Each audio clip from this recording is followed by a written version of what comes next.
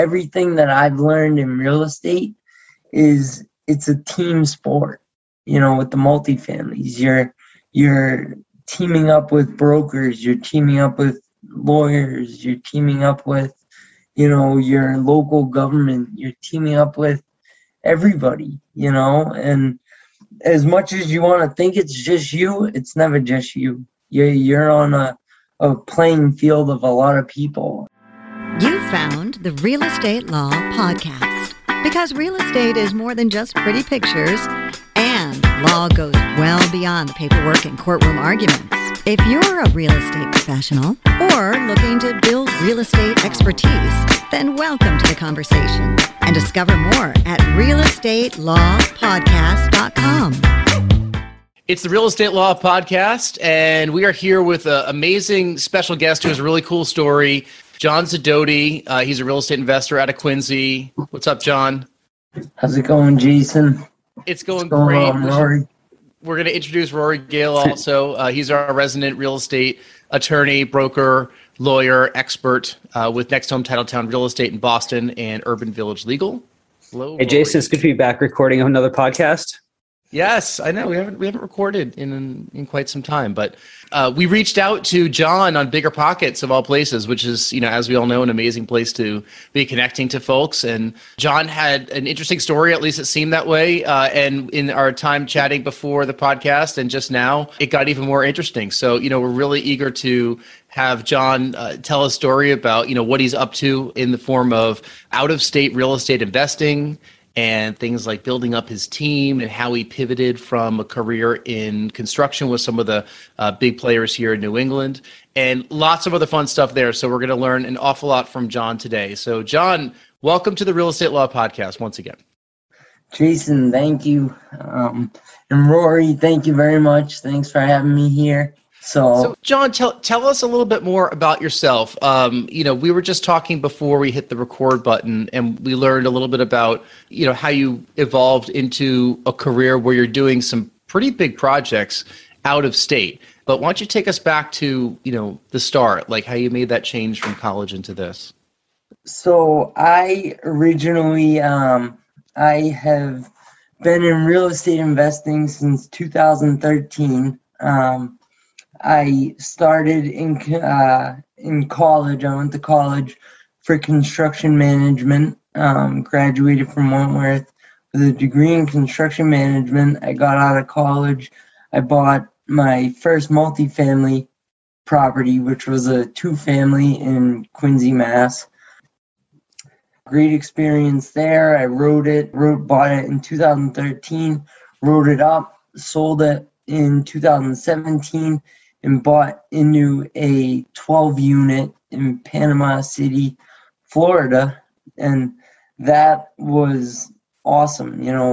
Big multifamily. It showed small cash flow, but over, the first year or so, you stabilize it and build the rents. And it showed significant upside with increasing rents. Unfortunately, within a month of owning the property, we were hit by Hurricane Michael. Hurricane Michael decimated the whole area, and we basically had to go through a major renovation. Luckily, with just graduating college in construction management, I was able to kind of facilitate the work that had to be done, knowing, which contractors and which stage had to be at the property, and being able to do it remotely using our property manager down there. Everything worked out great. The lender required us to use a property manager that we were unable to even get a hold of after the hurricane. So we ended up using the original property manager that I wanted to use, that kind of helped us acquire the property. So that ended up working out well. Let me just jump in and ask a quick question. And Rory has a question too, but that's an amazing story because a month after you buy a property, it gets decimated. Is that what we heard? Yeah. Rory, what would you do in that situation? I don't know. I mean, it struck me that John's comment was everything worked out great. So this is your first investment. It's a big, enormous investment. And a month into it, you almost have the worst case scenario happen where a hurricane comes through, devastates the property.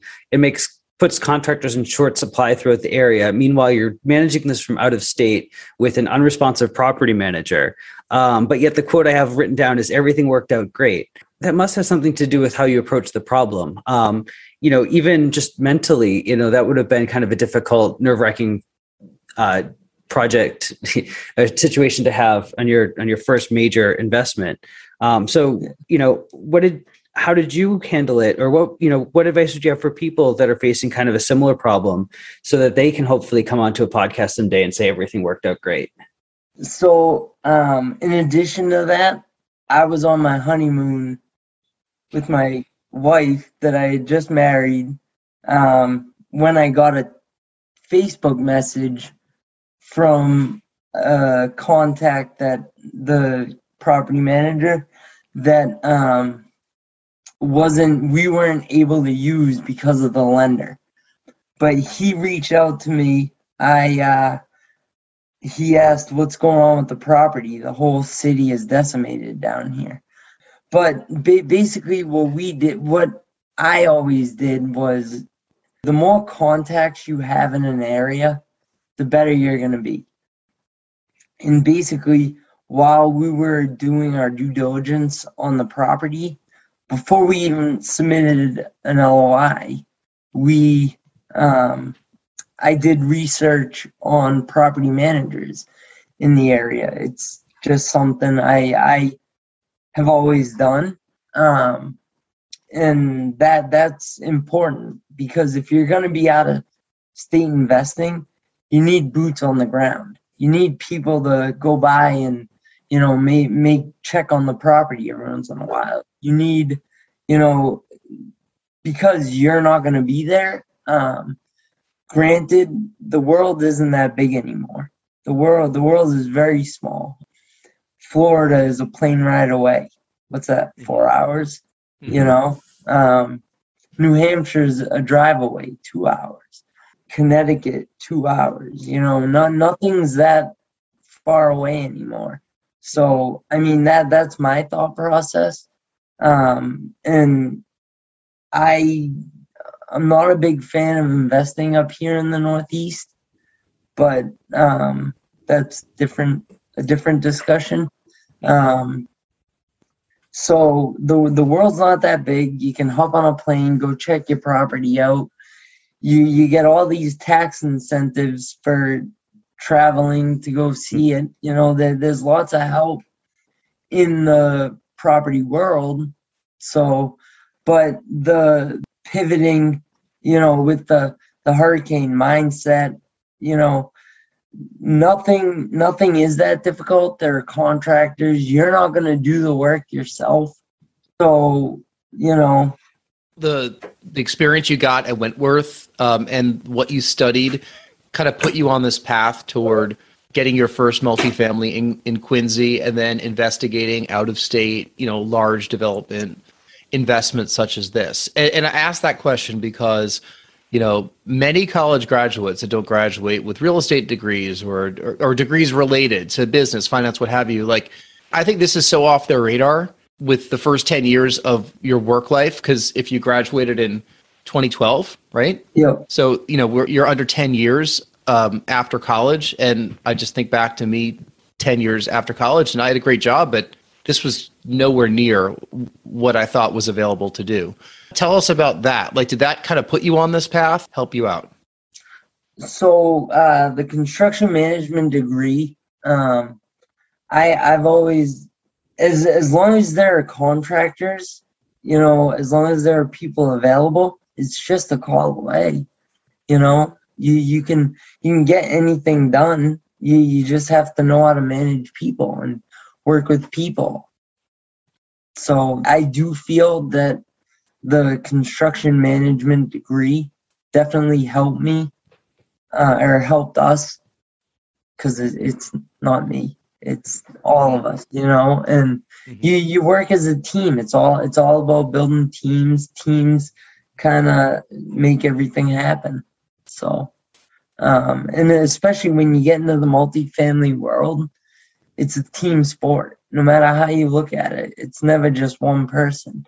And I've learned this in these Grant Cardone masterminds and on Bigger Pockets. And, everything that I've learned in real estate it's a team sport, with the multifamilies. You're teaming up with brokers, you're teaming up with lawyers, you're teaming up with, your local government, you're teaming up with everybody, and as much as you want to think it's just you, it's never just you. You're on a playing field of a lot of people, and you're teaming up with attorneys to, push your closing through the finish line and, signing all the contracts needed to keep everything rolling, So everything to me is a team sport in real estate. So did that answer the question? Yeah. I don't know what you think, Rory, but I think a lot of people that listen to this or listen to other podcasts that are starting out are saying, how do I start my team? Right?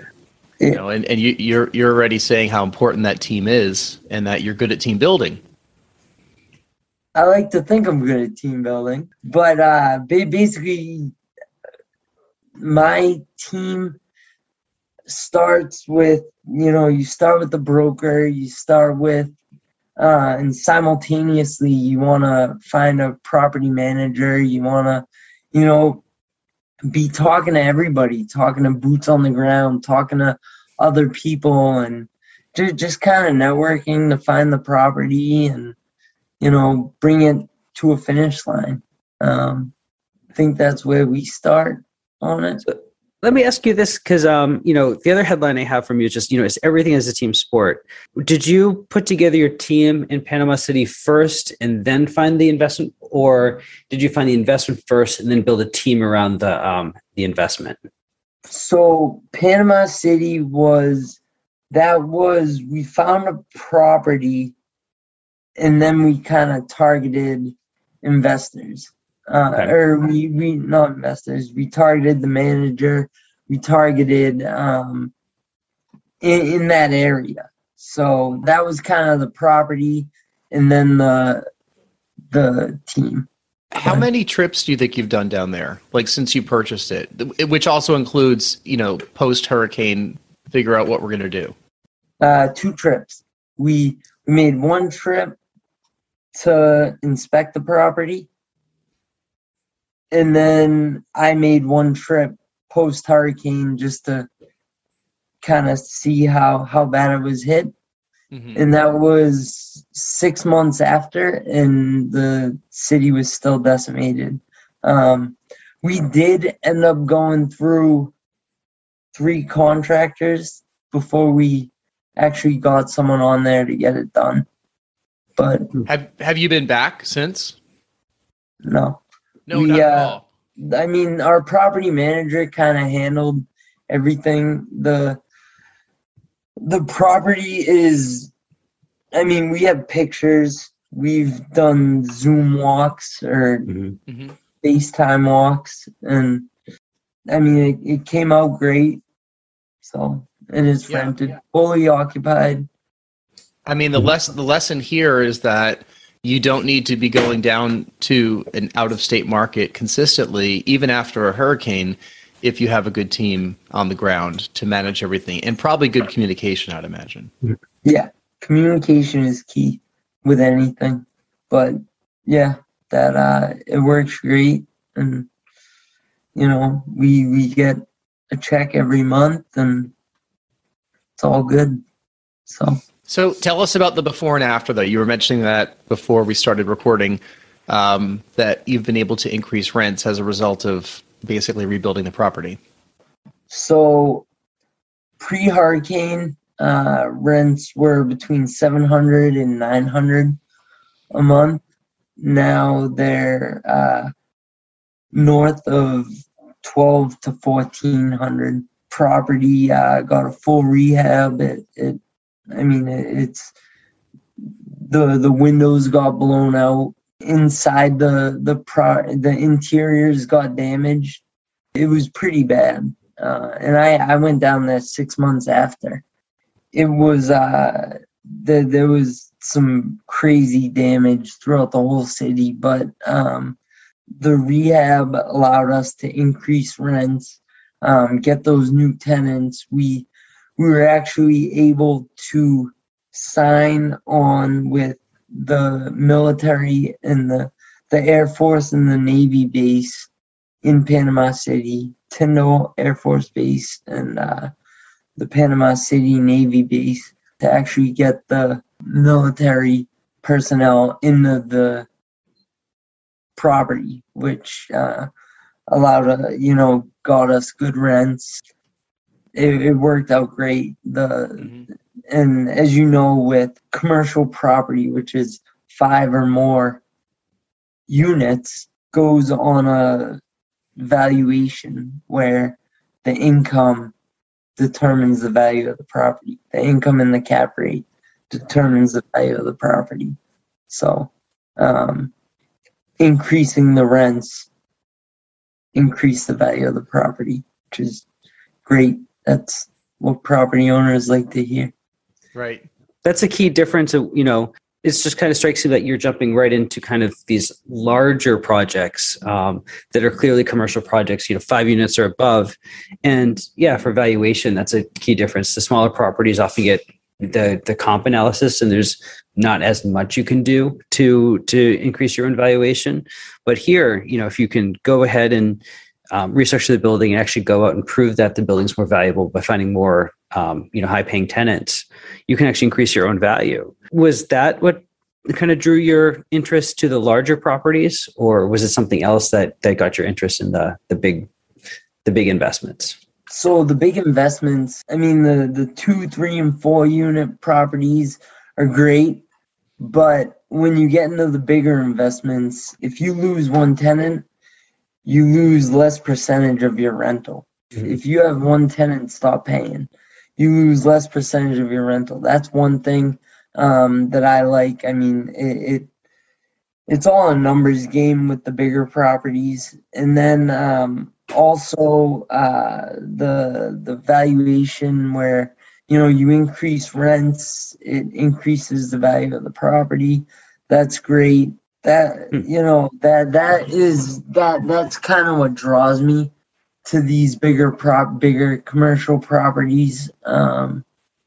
So could you take us through, like, when you were researching the property, and you had to put money down for the property, but you did allude to commercial lending and how property values are calculated, and it's based off, the rent rolls. So how much did you guys have to bring? Like, did you have a team of people that all, put the down payment together? Did you use your previous experience with your multifamily in Quincy, or at least some money from that toward your contribution? I ask this just because I think a lot of people that are listening are probably saying, geez, this sounds like something that I might want to do, but what do I have to bring, $1 million to the property, or do I have to bring 10,000 or some number in between? Yeah. So it was $1 million property. You put down, typically you can get loans as high as 80% loan to value, or using the appraised number as the value. And then with the big commercial properties, the property holds the debt, right? So it's not really looking at your specific, credit scores, stuff like that on the bigger properties. So, the property secures the debt, right? So basically what the returns that the bank calculates secures the debt that you're going to be able to get on that property. We went 80% loan to value on that. So we had to kick up about $200,000, and then you buy in there. Depending on, like, if you're going into a syndication, if you're going into, something of that matter, the buy-ins will be so much of that down payment, and then you'll get distributions based on that. And I mean, everyone does syndications differently. They have waterfalls, they have, all sorts of stuff, which I'm finding out now. But we, kicked up a good chunk of money, 20%, and then we're just kind of going from there. So, Rory, you've worked with a lot of investors. How does that align with some other investment groups that you've worked with? In terms of the way that different projects get syndicated, there are a lot of different creative ways to do it. We see in the waterfall method you alluded to, that's kind of the one that I've seen a lot around here. But, my focus has always been kind of in New England, which is why I kind of like to always ask, how everything works outside of it. But we've seen, simple structures among family members who are going in a project together to kind of more advanced waterfall arrangements where you have unrelated multiple unrelated people working in the investment together. And by that I mean they're just different tiers of payout. So if the property does poorly, the brunt of that's going to be borne by the investors. If it hits its goals, and it's kind of an even split, and then if it far exceeds its goals, and those who are actively managing it get a larger cut. But you made one little comment earlier on when you're talking about these markets, and you said you don't typically like to invest in the Northeast. But my question is not what's wrong with the Northeast, but what are you looking for in markets that makes it a place a good opportunity? So I look for more landlord friendly laws, which a lot of laws up in the Northeast put make the laws are more tenant friendly. Mm-hmm. So I'm more drawn to the states that are more landlord friendly. But I mean, if it's a good property, if it's a good asset and it, pays out, then go after it, What are your thoughts on, the fact that a hurricane destroyed the property? And, there's no secret that we seem like we're getting a lot more of these extreme events on a regular basis. You're planning on continuing to invest in, these hurricane, these hurricane zones, or you must have good insurance or good risk tolerance? So, no matter where you invest, you're going to have your disasters, right? You have earthquakes out west. Fires out west. You even have earthquakes. There was an earthquake in New York this year, in the past year. So you're going to have earthquakes no matter where you go. You're going to have hurricanes in certain states. You're going to have tornadoes in states. You're going to flooding, rainstorms, winter. Up in the Northeast, we have winter, blizzards and whatnot that create frost heaves in your roof. You have disasters no matter where you go. The key is, how are you going to deal with it when there is a disaster? And the thing about insurance is insurance takes a while. So, I don't know, you have some reserves, or where to go to get the money. If you do get hit with a hurricane or with a disaster, that's kind of the key. Because, the Panama City after the hurricane, it took 2 to 3 years before we started getting checks from insurance. So having that investor backing, they really kind of stepped up, and we were very fortunate in that sense. But then you had 2 to 3 years of not collecting rent. I mean, we're Part of the calculation. going great now. Yeah. Mhm. We stayed about 50% occupied through it all. Okay. So it kind of held the note, and at least it didn't, put us under. Yeah. Right? But I see a lesson in there. If don't spread yourself too thin where you don't have any reserves or any risk tolerance. Because if you weren't able to get through that period, you would never have come out on the other side with even better investment than you have right now. So if you didn't have the liquidity, if you didn't have kind of the confidence going forward, you could have abandoned what turned out to be a really, really solid investment. Exactly. Speaking of hurricane-prone areas, you also are looking at, or you're in Louisiana also for a different kind of investment. Yeah. So we actually just purchased. I see a lot nowadays with contractors need contractor bays. Contractor bays. Trucking needs places to work on their vehicles, and you have all these people leaving their 9-to-5 jobs, their W-2 jobs, starting, contractor companies, and they're all looking for these contractor bays. Contractor bays right now are at an all-time shortage, So we actually just purchased in Northwest Louisiana a 15,000 square foot facility with multiple tenants, and where it's like it was 70% occupied and it was cash flowing, 24% year over year cash on cash return on investment, which is unbelievable, I mean, that's fascinating. I don't know how many times I hear from people that are just freaking out over the areas of weakness in commercial real estate, because, a lot of office space downtown a lot of those places, even suburban office parks, have taken a hit kind of in the COVID era, in the work from home era. So the headlines sort of read that commercial real estate it's suffering, but you're finding areas in commercial real estate that are actually in short supply, where the trends are actually going the other direction, and that makes a really solid investment opportunities. Absolutely. How did you locate this deal?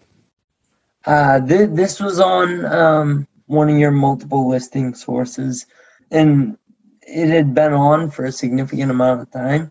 And I reached out to the broker and, got in there. So, but I mean, with anything in real estate, your contacts, your network is your net worth.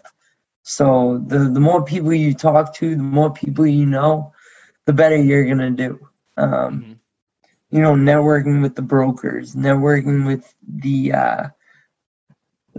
property managers, networking with, anyone that has contact down there. Because, I mean, your brokers are going to be the ones that find deals. They're going to be putting the deals together. Your property managers are going to know people that are selling, or people that may be interested in selling. And, potentially you could get something off market. But so with this deal, you mentioned Northwest Louisiana, which is like the Shreveport area. Is that around there? Exactly.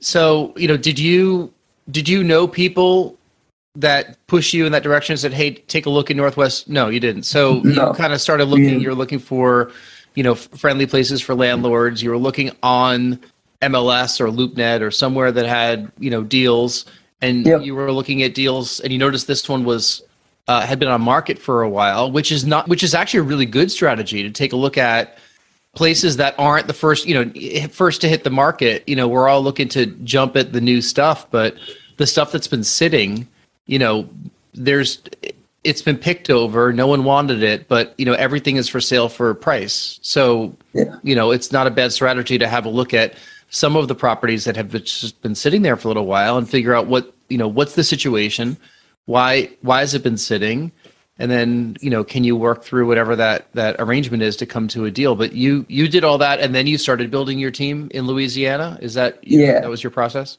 So we looked at the property on the listing source, and then, you run the numbers, and the numbers showed a good return. So we were, let's make an offer, let's see where it goes. And we made the offer, we negotiated, and then we closed on it. The biggest thing is taking action. On that property specifically, we took action by making the offer. And then, then we found a property manager in the area and built the team around that. Luckily thankfully, the broker stayed on with us to actually manage the property for us. Do you plan to add in these two markets now that you've built teams up? I want to keep exploring other markets, so that I'm looking all over. But if the opportunity presents itself, I would definitely build in both markets. I think there's there's two schools of thought. Like, one is, scale up in the markets where you've already built networks. And two is spread the risk across a number of markets in case, any one, just like your property, if you lose one tenant, out of 12, however many it is, it's not that devastating, but 1 out of 2 could be tough. Yeah. So, there's two schools of thought there. Sounds like you're exploring the latter, but, if opportunities come up in the markets in which you're already operating, it would make sense to just tap into the network you already have. Yeah. So, really, it's all about being flexible. The more flexible you are, the better you'll do, I think, at least, definitely be open to building where you already have a track record, but stay open and stay flexible to build somewhere else as well. John, this is like a fascinating story. I think that you have a background that a lot of people either aspire to look at or they don't even know where to start to get toward this. So I want to throw it to Rory to see if he had any final questions before we get to our final wrap up. And then you could tell everyone how they can get a hold of you. But Rory, did you have anything else you wanted to ask for John? I know you're taking some copious notes. I'm taking good notes, and I'm going to be taking a look at MLS to see contractor bays probably as soon as we hop off of this.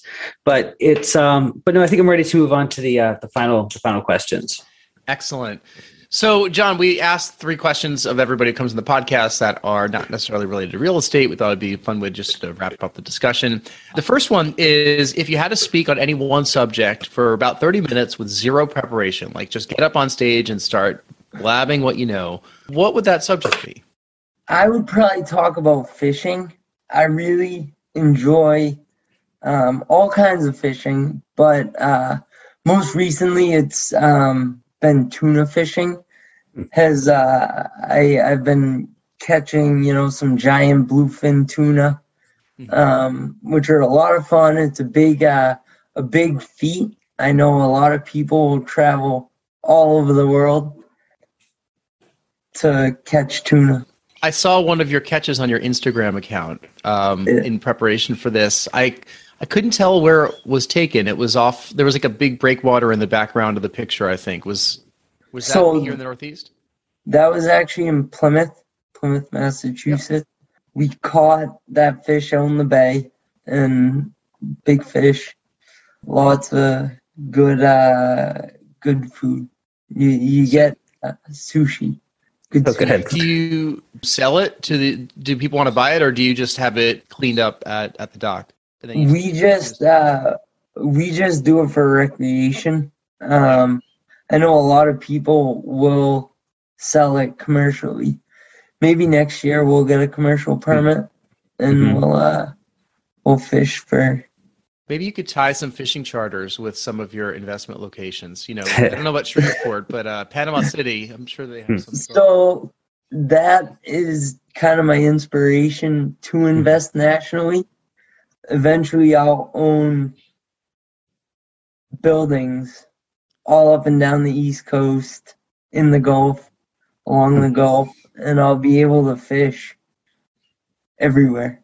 So that's the true inspiration behind all this. It's fishing. That's great. Yeah. So second question is, tell us something that happened early on in your life or career that impacts the way that you work today. So I've always been a very hard worker. I've always been, kind of a up early, up late, looking whatever to better myself, reading, doing, online training seminars, stuff like that. I was in a car accident real quick. I had to go through, rehab. I was in a coma, and that kind of, it's really kind of pushed me, and I've just after a life-changing experience like that, you just it motivates you. It kind of makes you work a little harder for everything you got going on. Wow, that's great. Yeah, value every moment. Yeah, exactly. Life is short. Yeah. Make the most of it. Yeah, and have fun along the way, right? Exactly. Our final question is, what are you watching or reading or listening to these days? Doesn't have to be real estate. Doesn't have to be some real estate book. It could be something really interesting and fun.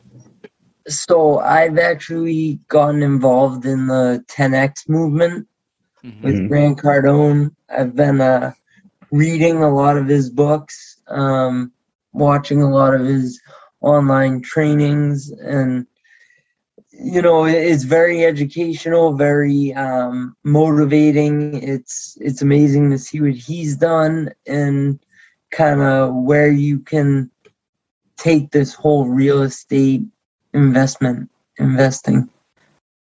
Is that helping you in modeling out your next couple of years? Yes. Yeah. So I would like, my 1 year goal is to kind of get involved in 100 units. My 2 year is 1,000 units. Wow. My 10 year is 10,000. So. Well, that's the 10X, right? If I do the 10X. math correctly, right? That's right. I don't know. Yeah. But he also says go big or go bigger. So we actually we submitted on 300 units a couple weeks ago. Which was an incredible learning experience. So but yeah. That sounds like another episode. Once you land one of those big deals, we'll have to have you back and you could tell us all about that process. Yes. We'll hold you to that math. Yes. John, if people want to reach out to you, what should they do? Do what I did, like Bigger Pockets, or what do you think? I'm on Bigger Pockets, John Sidoti. I'm on Instagram. Yep. Johnny Mac 5890. No H. But Bigger Pocket, Instagram. We have a lot of connections on there too, so we'll put links to all this in the show notes. Awesome. I would love to hear from anyone. Yeah.